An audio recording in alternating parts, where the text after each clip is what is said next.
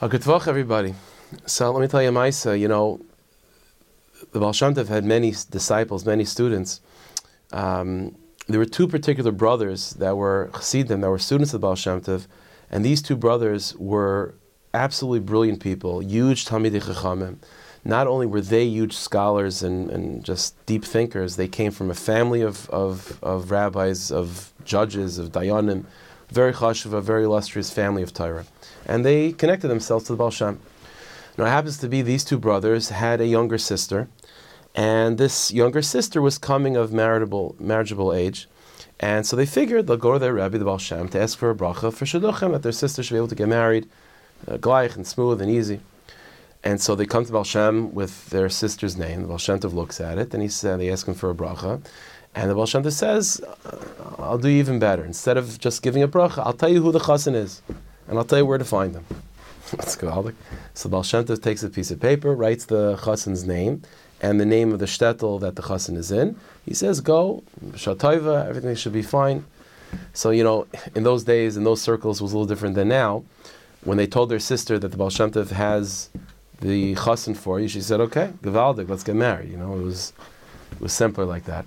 So these two brothers travel with their sister to that particular shtetl. Again, they've never been there before. They don't know who this chosson is, but they have the name.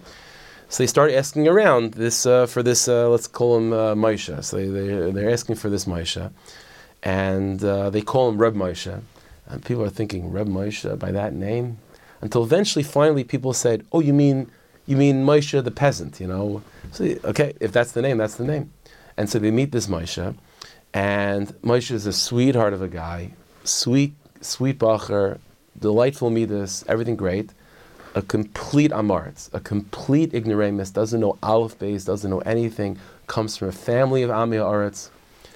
Not much of a shidduch with where this girl's family is coming from. Not much of a shidduch at all. Sweet boy, but not a talmid chacham by any stretch of the imagination. But the Baal Shem Tov said it's a shidduch.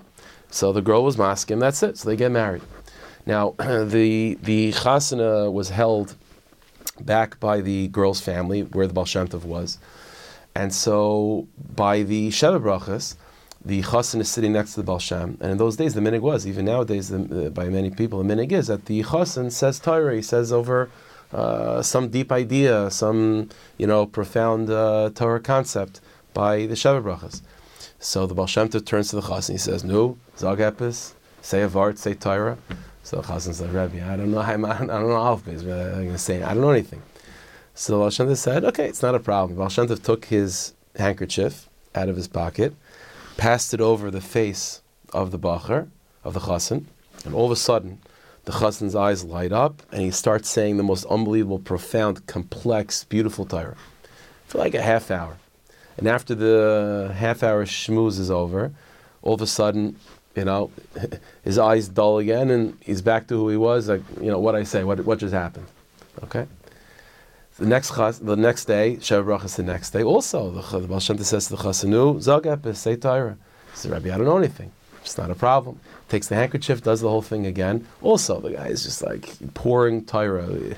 But then once the Torah is over, once the shiur is over, he's back to being the same ignoramus. And this follows itself every single day of the sheva brachos.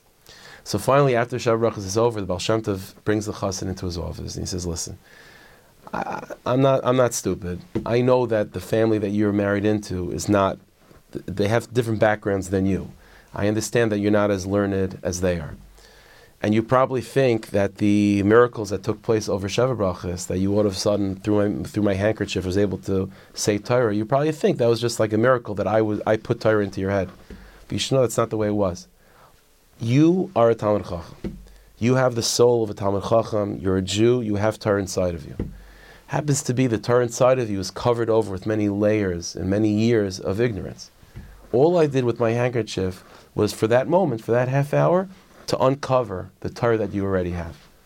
And so now, after sheva brachos, that you now know what kaiches you have inside of you, Zilgamar, now go study, go to yeshiva, go learn, and discover the waters of Torah that are beneath your own surface. That Maaseh of the Baal Shem Tov is not only true for that chosson, it's true for every single one of us. A yid is moli v'gadosh. A yid is overflowing with Torah. overflowing with kedusha. A person doesn't have to acquire Torah from the outside. A person does not have to acquire madrigas from the outside. You have a neshama, you have a chelik elikam al mamish. It means that you are a lebedik, you are a living piece of the Dvar Hashem. Avodas Hashem is about uncovering that. So the chosson was zeicha to realize that with the handkerchief of the Baal Shem, but we have to mechazik ourselves from the story of the handkerchief of the Baal Shem Tov, to remember who we are, what kaiches we have, and Bezras Hashem to uncover the kaiches that we have to become the people that we have to become, that we will become, Bezras Hashem, that we want to become.